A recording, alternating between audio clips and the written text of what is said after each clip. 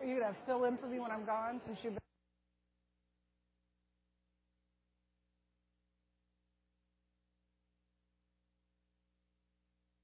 Be gone.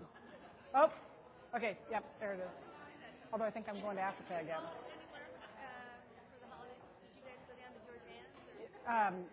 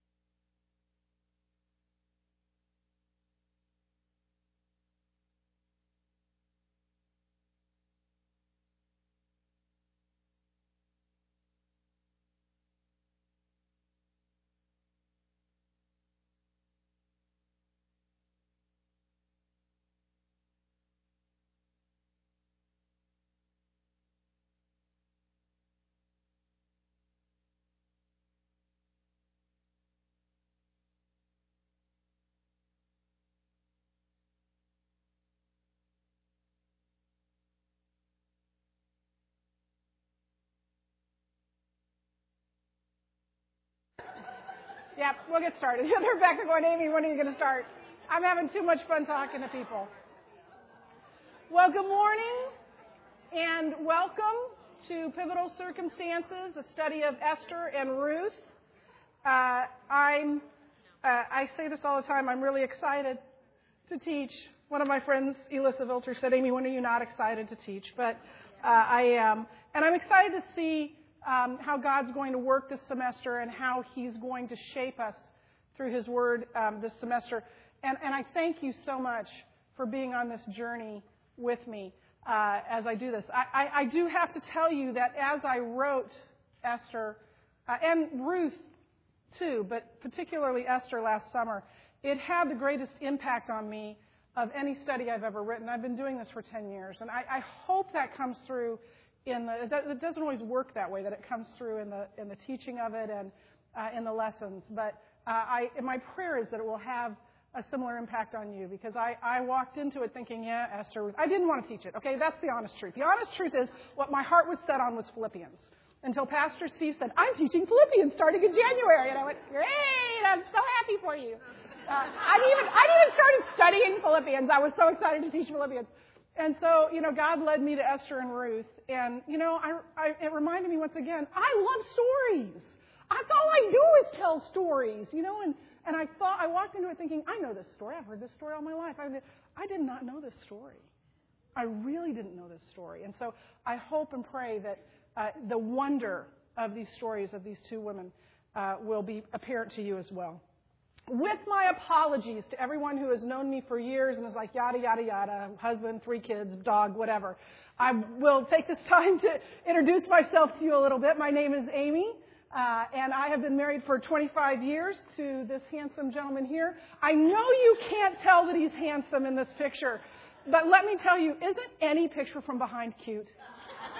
Seriously, well, not my behind, but when you have a very tall, thin gentleman walking with his 2-year-old niece holding her hand, it is adorable. And he is walking up. By the way, all of these pictures were taken over Thanksgiving when my extended family was together for Thanksgiving in Kansas City. And the reason I used pictures from this is that my family, as you will find out if you don't already know, is extraordinarily important to me. My parents, who have both passed away now, I could not exaggerate the impact they have had on my life. And you will learn that as we go through the study, because I can't help but speaking of them. I am one of 4 girls who understands that my identity is in Christ. I am a wife, I am a mother, but I have to tell you, a lot of who I am is the second of 4 girls. And those 3 women are my best friends. You'll see them in a minute. So all of these pictures are extended family pictures. So that's my husband, Jeff. We've been married for 25 years, 25 and a half now. And that is our niece, Lucy, she's 2. And she's Ethiopian. And this is my son, Josh, our son, Josh, and Lulu again, because she's just so stinking cute. Isn't she? And this was No Shave November. That's great. And Josh is 21 years old. He is currently taking 5 classes at Metro. Thank you, Jesus. And with hopes of transferring to Lincoln in the fall. So he's in a better place now than he was in the fall last year when I first talked to you. And our daughter, Katie, is the blonde there. You probably figured that part out. And she is 16 and she is a sophomore. She's with 3 of her cousins again. Lucy made it into the picture. And Lucy's older brother, Jack, and her cousin, Jonathan, with her. She is 16 and a sophomore. I have said many times that whenever I was pregnant with a child, I never said whether I wanted a boy or a girl out loud because I didn't want a child growing up as a boy going, Mom wanted a girl, or vice versa. But I have told Katie many times since that fact that if God would have allowed me to special order a child when I was pregnant with her, I would have asked for a blonde-haired, blue-eyed, left-handed little girl with a sparkling personality. This is my special order child. That's exactly who she is. And then finally, we have our youngest, Lane. He's the one in the glasses with his cousins, Jack and Tate. And Lane is 12. He is still homeschooled, so he's downstairs right now working very hard, as he did yesterday when I had a meeting, and he worked in the morning while I was there. And then Josh told me as soon as the garage door went up for me to come home, he ran upstairs and started working again. And he may be going to school next year. You'll have to ask me again in the fall. Every time I introduce Lane, I tell you that he is my most unintentionally funny child. And every time I do this part of the first study, I think this can't last. I'm going to have to go back to something when he was 3. He's 12. Oh, no. It just keeps getting better. As I was cleaning my house for Christmas for family to come over, I found this slip of paper. I don't remember when it was written, probably in the last year since I last cleaned my house. I don't know. I don't remember him handing it to me. It was in my bedroom. I don't know if he just left it there for me to find. But this is Lane. I want to remind you, he is 12. He is in the 6th grade. Lane's college care package list. He prepares ahead. It's decidedly full of chocolate and peanut butter. He wants Nutella. He wants peanut butter. He wants Butterfingers, Reese's, and beef jerky. I guess because he's a boy. Exactly. What else do you need? That and popcorn. So, yeah. So I'm going to hang on to that, and that'll be his, I'm like, what if you go to Bellevue University? But anyway, I'll just deliver it to his door. But then, just last week, I had asked Lane to go downstairs and get the clothes out of the dryer and take them up to my room. Now, I will admit that I had forgotten, because this is what I do best. It was a load of whites. But he took the things and he took them upstairs, he put them on my bed, and then he came downstairs and he announced, when I grow up, I'm going to become President of the United States, and I'm going to pass a law that says no boy should ever have to touch his mother's underwear.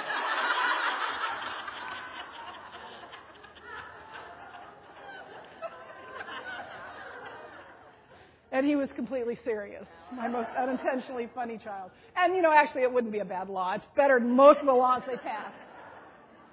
This is our dog, Barkley. He is 6 years old now, hard for me to believe. He was a birthday present for my 45th birthday, and the best birthday present I ever got. He's wonderful. He's a Shih Tzu Poodle mix, for those of you who are going, what is that? And then, before I talk about me and my qualifications, I need to introduce you to these 3 lovely ladies. This is me with my sisters at Thanksgiving. We kept trying to find a place where we could take a picture of the 4 of us where the body parts we wanted to have hidden would be hidden.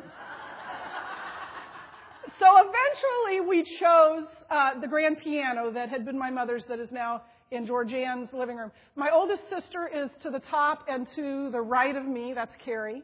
And then I'm second, Georgianne in the purple, in whose home we are. And then our youngest sister, Missy, who is the baby of the family by quite a bit. But she is 41 now. She thought she would be sexy and lift her leg up on the piano. Quite sexy, isn't it? Except for she's 41 and she couldn't get it down from the piano. I have to tell you, when we are together, this picture could be taken many times over. We have so much fun being together. So that is my family. I suppose I shouldn't just leave that up there for you to watch while I'm serious. So we'll put scripture up there instead. Every semester I like to tell you my qualifications to teach, and they're important because you might want to write these down because they're really fabulous. Here are my qualifications to teach you God's Word. I love God's Word, and I love to teach. That's it. There are no letters behind my name. I haven't studied anything special to be here. I have a bachelor's degree in social studies education and physical education from St. Olaf College. So really, truly, honestly, obviously, my only qualifications are I love God's Word and I love to teach. And I get so excited to be up here. In fact, if I do get a job, it has to be one that lets me be free Tuesday mornings because I love doing this so much. I want to introduce you to the study a little bit, just the format of the study. Each week you'll have 5 days worth of questions. You have 7 days to complete them. That's not so bad. And each lesson should take 15 to 20 minutes a day.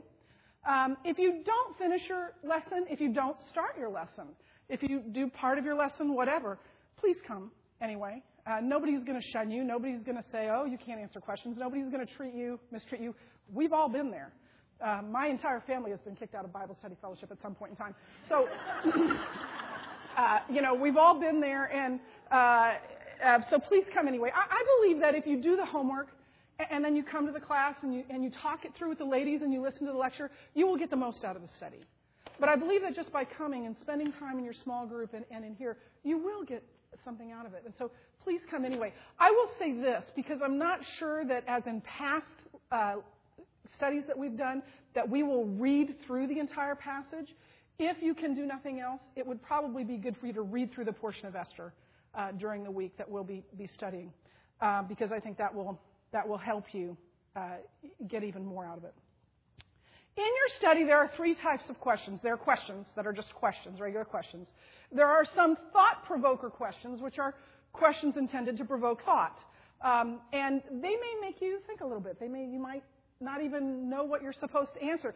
That is fine. That happens to me frequently, and I wrote the question. So it's not that infrequent for me to go, wow, what was she thinking when she wrote that? And then I can't even remember. See, this is going to be a common theme. I'm not sure if I put any of these questions in this study or not, but sometimes I put in challenge questions. And if it says challenge, that means that you will probably have to look to some sort of outside material to find the question, or the answer to the question. But I don't know for sure. Mostly all you should need is your Bible and a pen and the study. I am a simple gal. And so my husband would probably disagree with that. I am a simple gal. And so my approach to teaching God's Word is very simple. This is what I want to know, and this is what I pray you know. What does it say? What does it mean? And how can I apply it to my life? I believe that we cannot live what we do not know. And so it is really, truly important for us to know what it says and what it means, because we can't apply it until we know what it says and what it means. And yet, I also believe that God's Word was intended to radically transform us completely from the inside out. And that is God's Word applied, is when we are changed as women. And it is my deepest, most sincere prayer that that would happen to us this semester as we go through God's Word. So that's me. That's the study. Let's talk a little bit about Esther.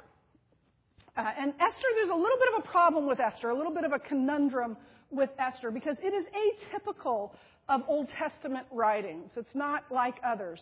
In fact, Karen Jobes, who you'll also be hearing about a lot in this study, her commentary was by far the best I have ever read, and I've read a lot of commentaries, and I enjoy reading commentaries. I know that's weird. And in fact, so much so that when I found out she was at Wheaton, I called my nephew and said, "Did you know Karen Jobes teaches at Wheaton?" Karen Jobes, she's wonderful. And he tells me I have a scholar crush on her. But anyway, for Christmas, my nephew Willie, who's a senior at Wheaton, bought me her latest book on Hebrews and the General Epistles, took it to her office, though he had never met her, walked in and said, "My aunt has a scholar crush on you. Would you please sign this for her?" And so I now have a book signed by Karen Jobes, and I'm excited about it. So you will be hearing a great deal from Dr. Jobes this semester. And she says that other than the fact that this story of Esther is about the Jewish people, there's really nothing Jewish about it, at least in the religious sense. God's name is never mentioned. Not any of the names for God are mentioned. It's the only book in the Bible that's true of. Jerusalem is not mentioned. The temple is not mentioned, partly because they're not living there. We'll talk about that in a minute. There's no mention of prayer. Nobody prays. They fast at one point, but there's no connection to anything religious necessarily. There's no mention of the law. In fact, the people within the book of Esther don't seem to have any care for the law at all, any concern for the law of God at all. And nothing, not even the tiniest thing miraculous occurs. It's just everyday, ordinary circumstances. Or is it?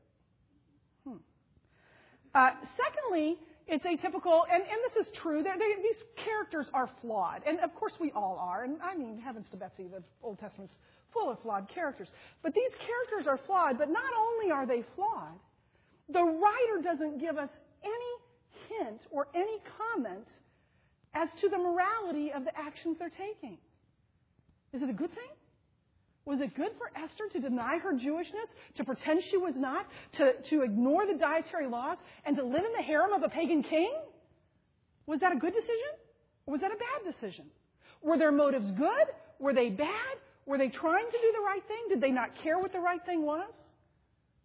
We don't know. The writer never tells us. And we're left to make our own inferences about those decisions and motives. And we will as we go through the study. All of which has caused, for many years, scholars and preachers and church fathers to ignore Esther. Now, it could have something to do with she was a woman, but I'm not going to get into that. And in fact, John Calvin never preached on Esther. It was not in any of his commentaries.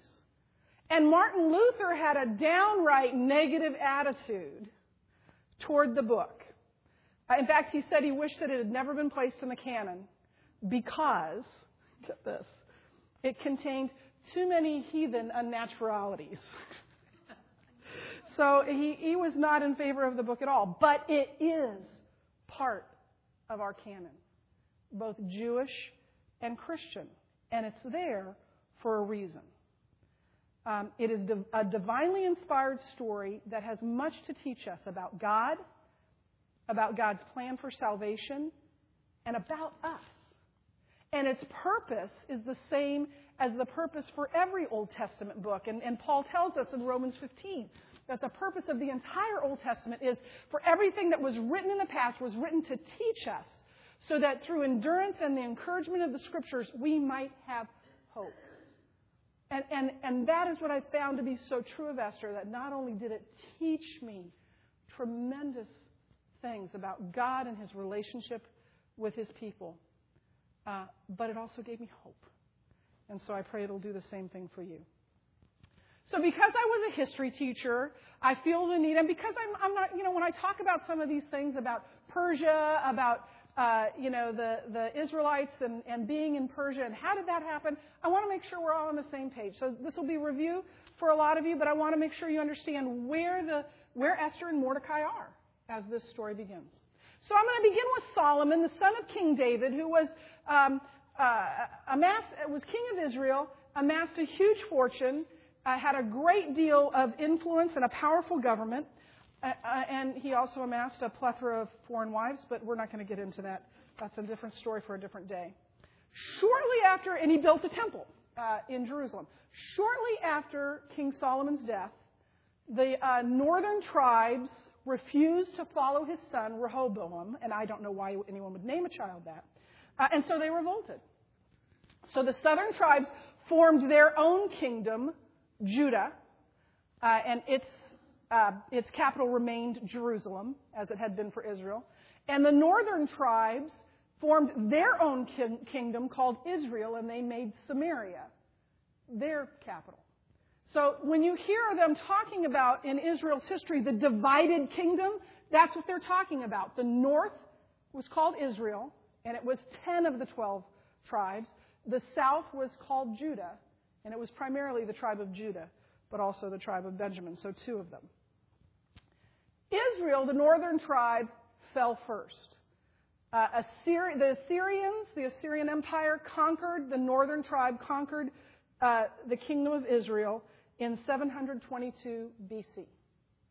So in 722 BC, Israel fell to the Assyrians. Judah did not at that time.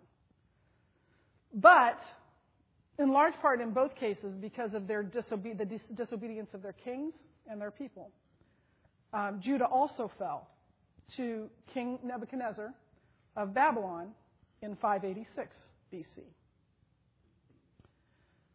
The Jews of Judah then were by the way, the word Jews comes from Judah, and in fact, Mordecai is the first person in the Old Testament to be called a Jew. But the Jews of Judah were carried away into exile into Babylon by King Nebuchadnezzar.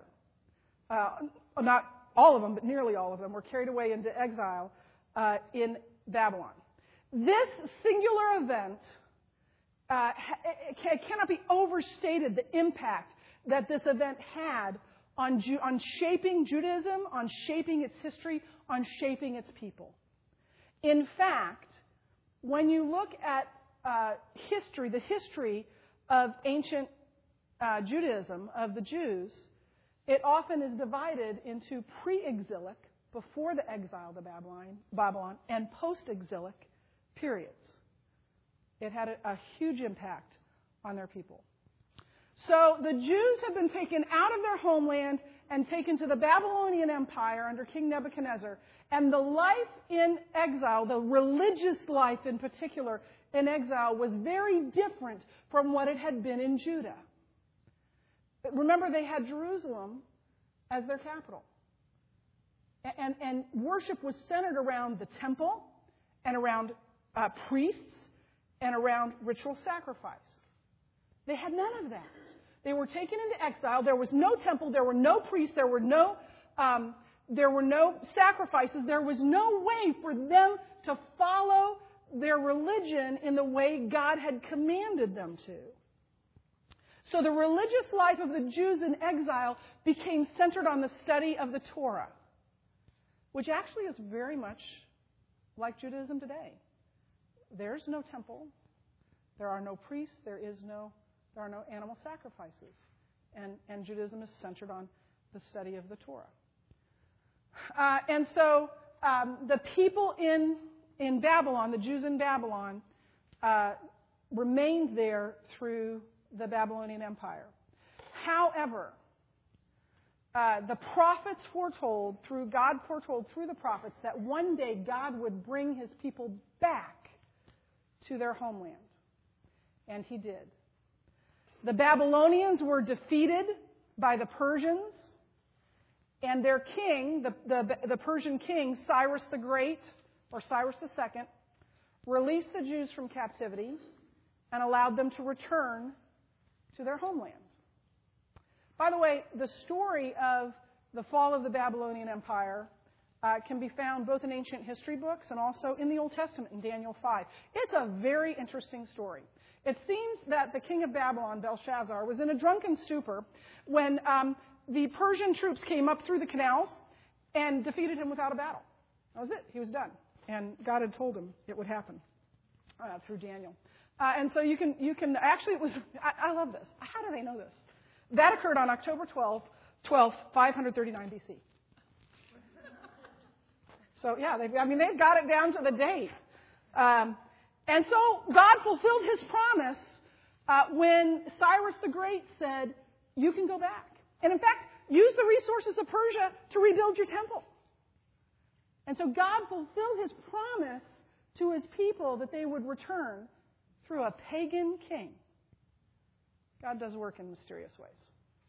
The Persian Empire lasted for about 200 years, from 539 BC to 330 BC. 539 BC to 330 BC. Now, when Cyrus the Great said, go ahead, go home, some of the Jews went back, and they rebuilt the temple, and they rebuilt the wall, and you can find their story in the books of Ezra and Nehemiah in the Old Testament. But most of them stayed in Persia. They liked it there. They'd been assimilated. And so most did not leave. and continued establishing their lives there. While those who returned to Jerusalem labored and struggled to rebuild the temple and rebuild the wall and reestablish the kingdom, the Jews in Persia lived pretty much as they always had in Persia. The story of Esther takes place about 50 years after the Jews were allowed to return to their homeland. And it centers on those Jews, and particularly Esther and Mordecai, who stayed in Persia. So the story of Ezra and Nehemiah, the stories of Ezra and Nehemiah are about those who returned. Esther is about those who chose not to return, who chose to stay rather than return to their homeland. It occurs during the reign of this king on the board, who actually in Hebrew, his name is pronounced something like Ahasuerus. That's not what we'll call him. He's also known as Xerxes. That's a lot easier to say. So we'll call King Ahasuerus King Xerxes instead. And King Xerxes ruled Persia from 486 BC to 465 BC. If my memory serves, which we all know it does not, I think he was Cyrus's grandson. I could be wrong about that. Cyrus's grandson? Let's just call it that. And Herodotus, an ancient Greek historian, tells us that Xerxes was the tallest and most handsome of the Persian kings. I don't know how handsome. I don't think that's a really great contest. It's like, yeah, you're the tallest and you're the most handsome of these guys. And also he was ruthless and ambitious, but he was a brilliant warrior and a jealous lover. This story takes place in the winter capital of the Persian Empire, which is Susa, is the name of the winter capital. I wrote that on the board for you. So these people who had chosen not to return, the big theological question of their day is, are we still God's people? In other words, were those people who chose to stay in Persia rather than return to God's promised land, did they still belong to God? Was he still their children? Were they still children of the covenant? And would God still keep his promises to them? Those questions lie at the heart of the story of Esther. Now, I need to talk a little bit about the authorship and the date of Esther. This should not take long. The book does not claim who wrote it. We don't know. That's the long and the short of it. We do not know who wrote the book of Esther. We don't know when it was written. It was written sometime probably after King Xerxes was no longer in power because, and you'll see this several times where he talks about King Xerxes or what was going on as if that was no longer going on. So sometime after King Xerxes, so there's a bit of distance in the writing. Sometime after King Xerxes' reign. But there's no way to know how long after. There is some evidence and an argument can be made that it was about or even less than 100 years after the events, which would be pretty close. So the late 5th century BC or the early 4th century BC. But the truth is that the date of authorship and the author are unknown. We just don't know. Other than to say it was somewhere between the 5th century, late 5th century BC and 3rd century BC. Now, there are historical issues.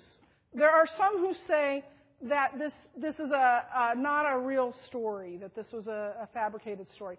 When I teach in the summers at Royal Family Kids Camp, one of the first things I do before I tell a Bible story is I ask the kids, now, this is a story from the Bible. Does that mean, is it a real story or is it a pretend story? And of course they all say, well, some of them go, I have no idea, I've never heard of this Bible. But the ones that know say, it's a real story. And so I need to tell you, this is a real story.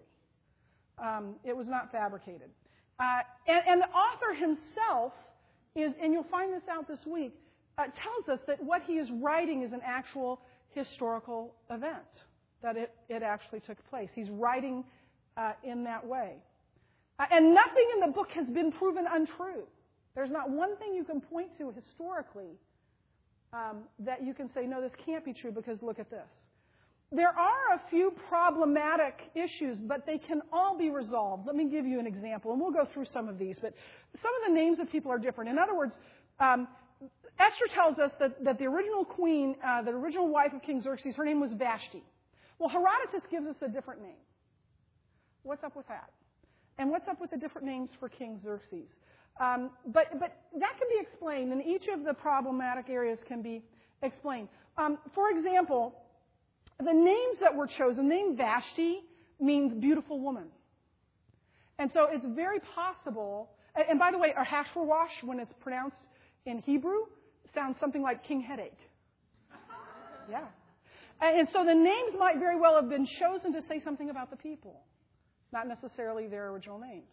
Does that make it an untrue story? I'm going to date myself. My very favorite singer is a guy named Randy Stonehill. Anybody in the room? Anybody? Thank you, Susan. I appreciate it. He's one of the founders of Christian rock and roll. So you youngins that like to listen to Christian rock and roll, you have Larry Norman and Randy Stonehill to thank for it. But anyway, Randy Stonehill, years and years ago, like long before a lot of you in this room were born, wrote a song. It's called Song for Sarah. It's a beautiful, haunting love song.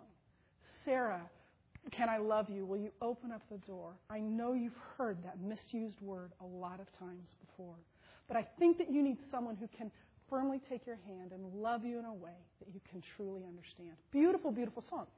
Except it was written for Janet. And he originally performed it for Janet until he realized Janet's not a real great name for a song. Sarah's a much better name. There was really a Janet. And it was really a true song about his first love. But he changed it to Sarah because it worked. And I'm so glad he did. There's a recording of him singing Janet, and you're like, Janet? Janet's a fine name. It's just, how many Sarah songs are there? I mean, you can just name it Sarah. Sarah is just a very musical name. So, but it's still a true story. And it doesn't matter if Vashti's name was Vashti or not. It's still a true story. The real problem is that we put modern expectations onto ancient literary forms. See, when we get a real story, a true story, we think journalism, and that it should be written in a journalistic style, facts. But that sort of literary form was unknown in the ancient world. They told their stories as stories. They used storytelling as the literary form for telling about events. Now, we think of stories and we think Rapunzel, Tangled. It's not real. But that's the Bible, that's the primary form of communication of history. And it's the way we live, isn't it? We tell stories all the time. Every day when Katie gets in the car, when I pick her up from school, I say, how was your day? And sometimes I get a recitation. Sometimes when she's not in the mood to talk, which isn't very often. I get, first hour we took notes, second hour we watched a movie. But sometimes I get a story. Oftentimes I get a story. In fifth hour, this kid was so rude to Mr. Reimer, I couldn't even believe it. And she thinks Mr. Reimer walks on water. And I get a whole story about what happened in fifth hour. It doesn't make it any less true because it's a story. And I love stories.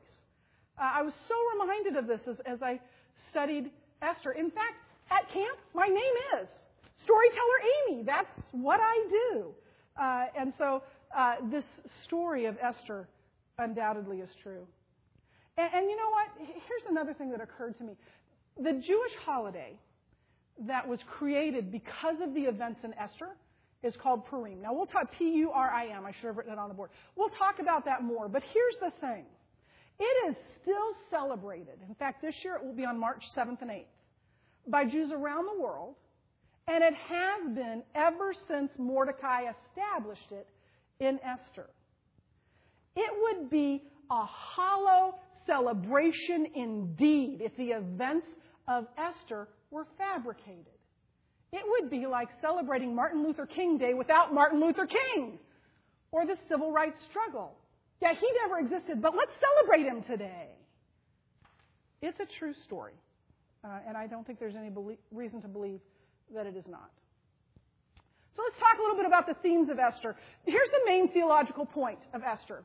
That God fulfills His covenant promises to His people through His providence. We'll talk about what that means in a minute. But God fulfills His covenant promises to His people through His providence. Therefore, God's providence is the primary theme of the book of Esther. There are other themes, such as how do our actions interplay with God's providence? So the interplay between God's providence and human action. There's a theme of pride and its self-deceptive and destructive nature. There are lots of banquets and celebrations in Esther, which is fitting then that Purim is a banquet. It's a celebration. It's a feast. So there are banquets and celebration. And finally, this idea of a sudden turn of events. It looks like this is the way things are going, and then suddenly, boom, it's changed. And it's different. A sudden turn of events. So here's the point of Esther, to give away the ending. I had to read the whole book anyway. Here's what the story of Esther is about. It is about an event, in this case, a decree of death for all Jews everywhere. An event that was supposed to bring about the destruction of God's people. But because of a sudden turn of events, it actually turned out to be the destruction of God's enemies and the enemies of the Jews. That's the point. The Jews were delivered rather than destroyed. Here's what Karen Jobes says about that. She says, the author is suggesting that beneath the surface of even seemingly insignificant human decisions and events, an unseen and uncontrollable power is at work that can be neither explained nor thwarted. Because this story is in the canon of the Jews and subsequently the Christians, it is proper to construe that unseen power as God, even though he's not mentioned. What is the divinely inspired author of Esther trying to say to his readers about God? That's the theology of Esther. And there's several points of theology that are going on, chief of which is this idea of God's providence, which is a theological concept and also the primary theme. Again, Karen Jobes says that this is how she defines God's providence, the definition of providence, and I think I wrote this out for you. That God, in some invisible, inscrutable way, governs all creatures' actions and circumstances through the normal and ordinary course of human life without the intervention of the miraculous. Now, she's not saying, and I would never say that God does not work miracles. Of course he does. But he also, and probably primarily, works through his providence. Everyday, normal course of events. Now, do you remember that I told you what the big theological question of the day was for the Jews in Persia? That are we still children of the covenant? Are we still God's people? Well, the Old Testament books of Ezra and Nehemiah and others answer that a resounding yes for the people who returned to Palestine. But what about the people who stayed? The story of Esther is the answer to that question. That God fulfills his covenantal promises to his people, not through miracles, but through everyday, ordinary events in the story of Esther. And don't miss this point. And it won't come for a long time until we study this. But don't miss this point that not only did God, through ordinary events, the ordinary events recorded in Esther, say, yes, you are still my people. But those Jews who left and went back were protected by what Esther and Mordecai did, or better, what God did through them. Those who chose to stay, that we would go, you didn't go back? They were the very vehicle God used to save those who went back, because that decree of death applied to them too. Interesting how God works, isn't it? And so the book of Esther is all about God's providence. And that though God may seem hidden, he is not absent. Dr. Ian DeGood puts it this way. He says, as in everyday life, God's intervention is everywhere visible in the book of Esther, even though his presence is concealed. And if you'll indulge me again, I told you I liked Karen Jobes. The book of Esther is the most true-to-life biblical example of God's providence precisely because God seems absent. Even in the most pagan corner of this world, God is ruling all things to the benefit of his people and to the glory of his name. Even when his own people, like Esther and Mordecai, make decisions that come from ambiguous motives at best, or perhaps even outright disobedience, God is still providentially working through those very things to fulfill His covenant. I find great comfort in that. Don't you? And then finally, what does this book have to say to us, written thousands of years ago, in whatever BC? What is its contemporary significance? Now, this is a powerful story. Just those of you who read it this week, and Ani already said to me, what a story. Now, she'd, I'm sure, read it many times. It's a powerful story in its own right. But what does it have to say to us? This story is still treasured and read aloud in synagogues everywhere around the world every year at Purim. It is a powerful story.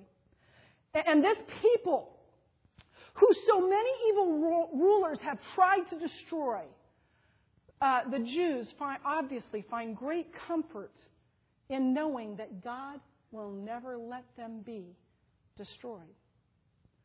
And in fact, its contemporary significance for the Jewish community was very eloquently put by the late Rabbi Robert Gordis. He said, anti-Semites have always hated the book of Esther, and the Nazis forbade its reading in the crematoria and the concentration camps.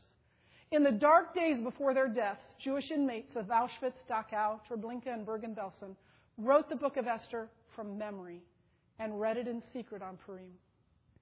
Both they and their brutal foes understood its message. In every age, martyrs and heroes, as well as ordinary men and women, have seen it not merely as a record of past deliverance, but a prophecy of future salvation. Future salvation. The salvation of the Jews in Esther points us to Jesus, whose death delivered us from death, and whose resurrected life gives us eternal life. As Karen Jobes puts it much better than I ever could, Jesus Christ took the death that was our destiny so that we could have the life that was His. It is the greatest turn of events in all of human history. The deliverance from earthly death described in Esther points to the greater, in fact, the greatest deliverance from eternal death that is for us through Jesus Christ. A second point, or maybe it's third, I'm not sure where I am, of contemporary significance for us is this idea of God's hand of providence. Because Esther tells us that God fulfills His covenantal promises to His people by His providence. He still does. He is still working out His providence in our lives, communicating to us His unfolding will for our lives through everyday events. We see it in our faith stories. I wish we had time for everyone to share their faith story. Just in seemingly insignificant events. In my own life, my father chose to retire from the Air Force rather than take us to Turkey. So we moved back here to Bellevue. And I was so excited because we had lived here 2 years earlier and all my friends were here. Except for in the course of events, Bellevue split its high schools. And I was at Bellevue West. And all my friends were at Bellevue East. And I was lonely. And it was that very loneliness within me for relationship that God used to help me see my need for Him. Ordinary, everyday events.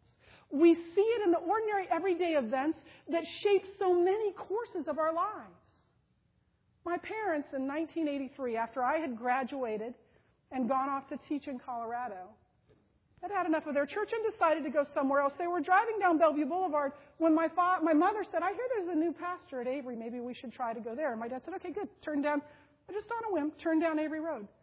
And they were there for the rest of their lives. That first Christmas that I came home, I walked in and there was a tall, nice-looking gentleman who was cute and in church, and it was a good start. And I turned to my sister and said, who is that? And she said, his name's Jeff Keyser. Ordinary events. That God works His providence into our lives. And we can make our plans if we wish, but Proverbs tells us that the Lord orders our steps.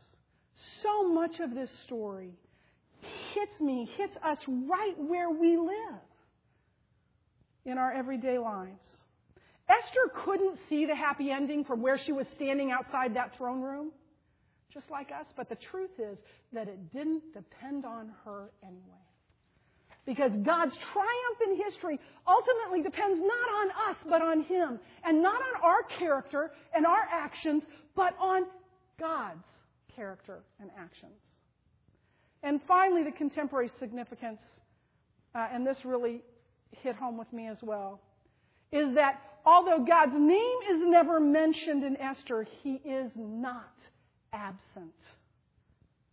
Nor is He absent in the darkest hours of our own lives. In fact, as Dr. Jobs writes, the great paradox of Esther is that God is omnipotently present even where God is most conspicuously absent.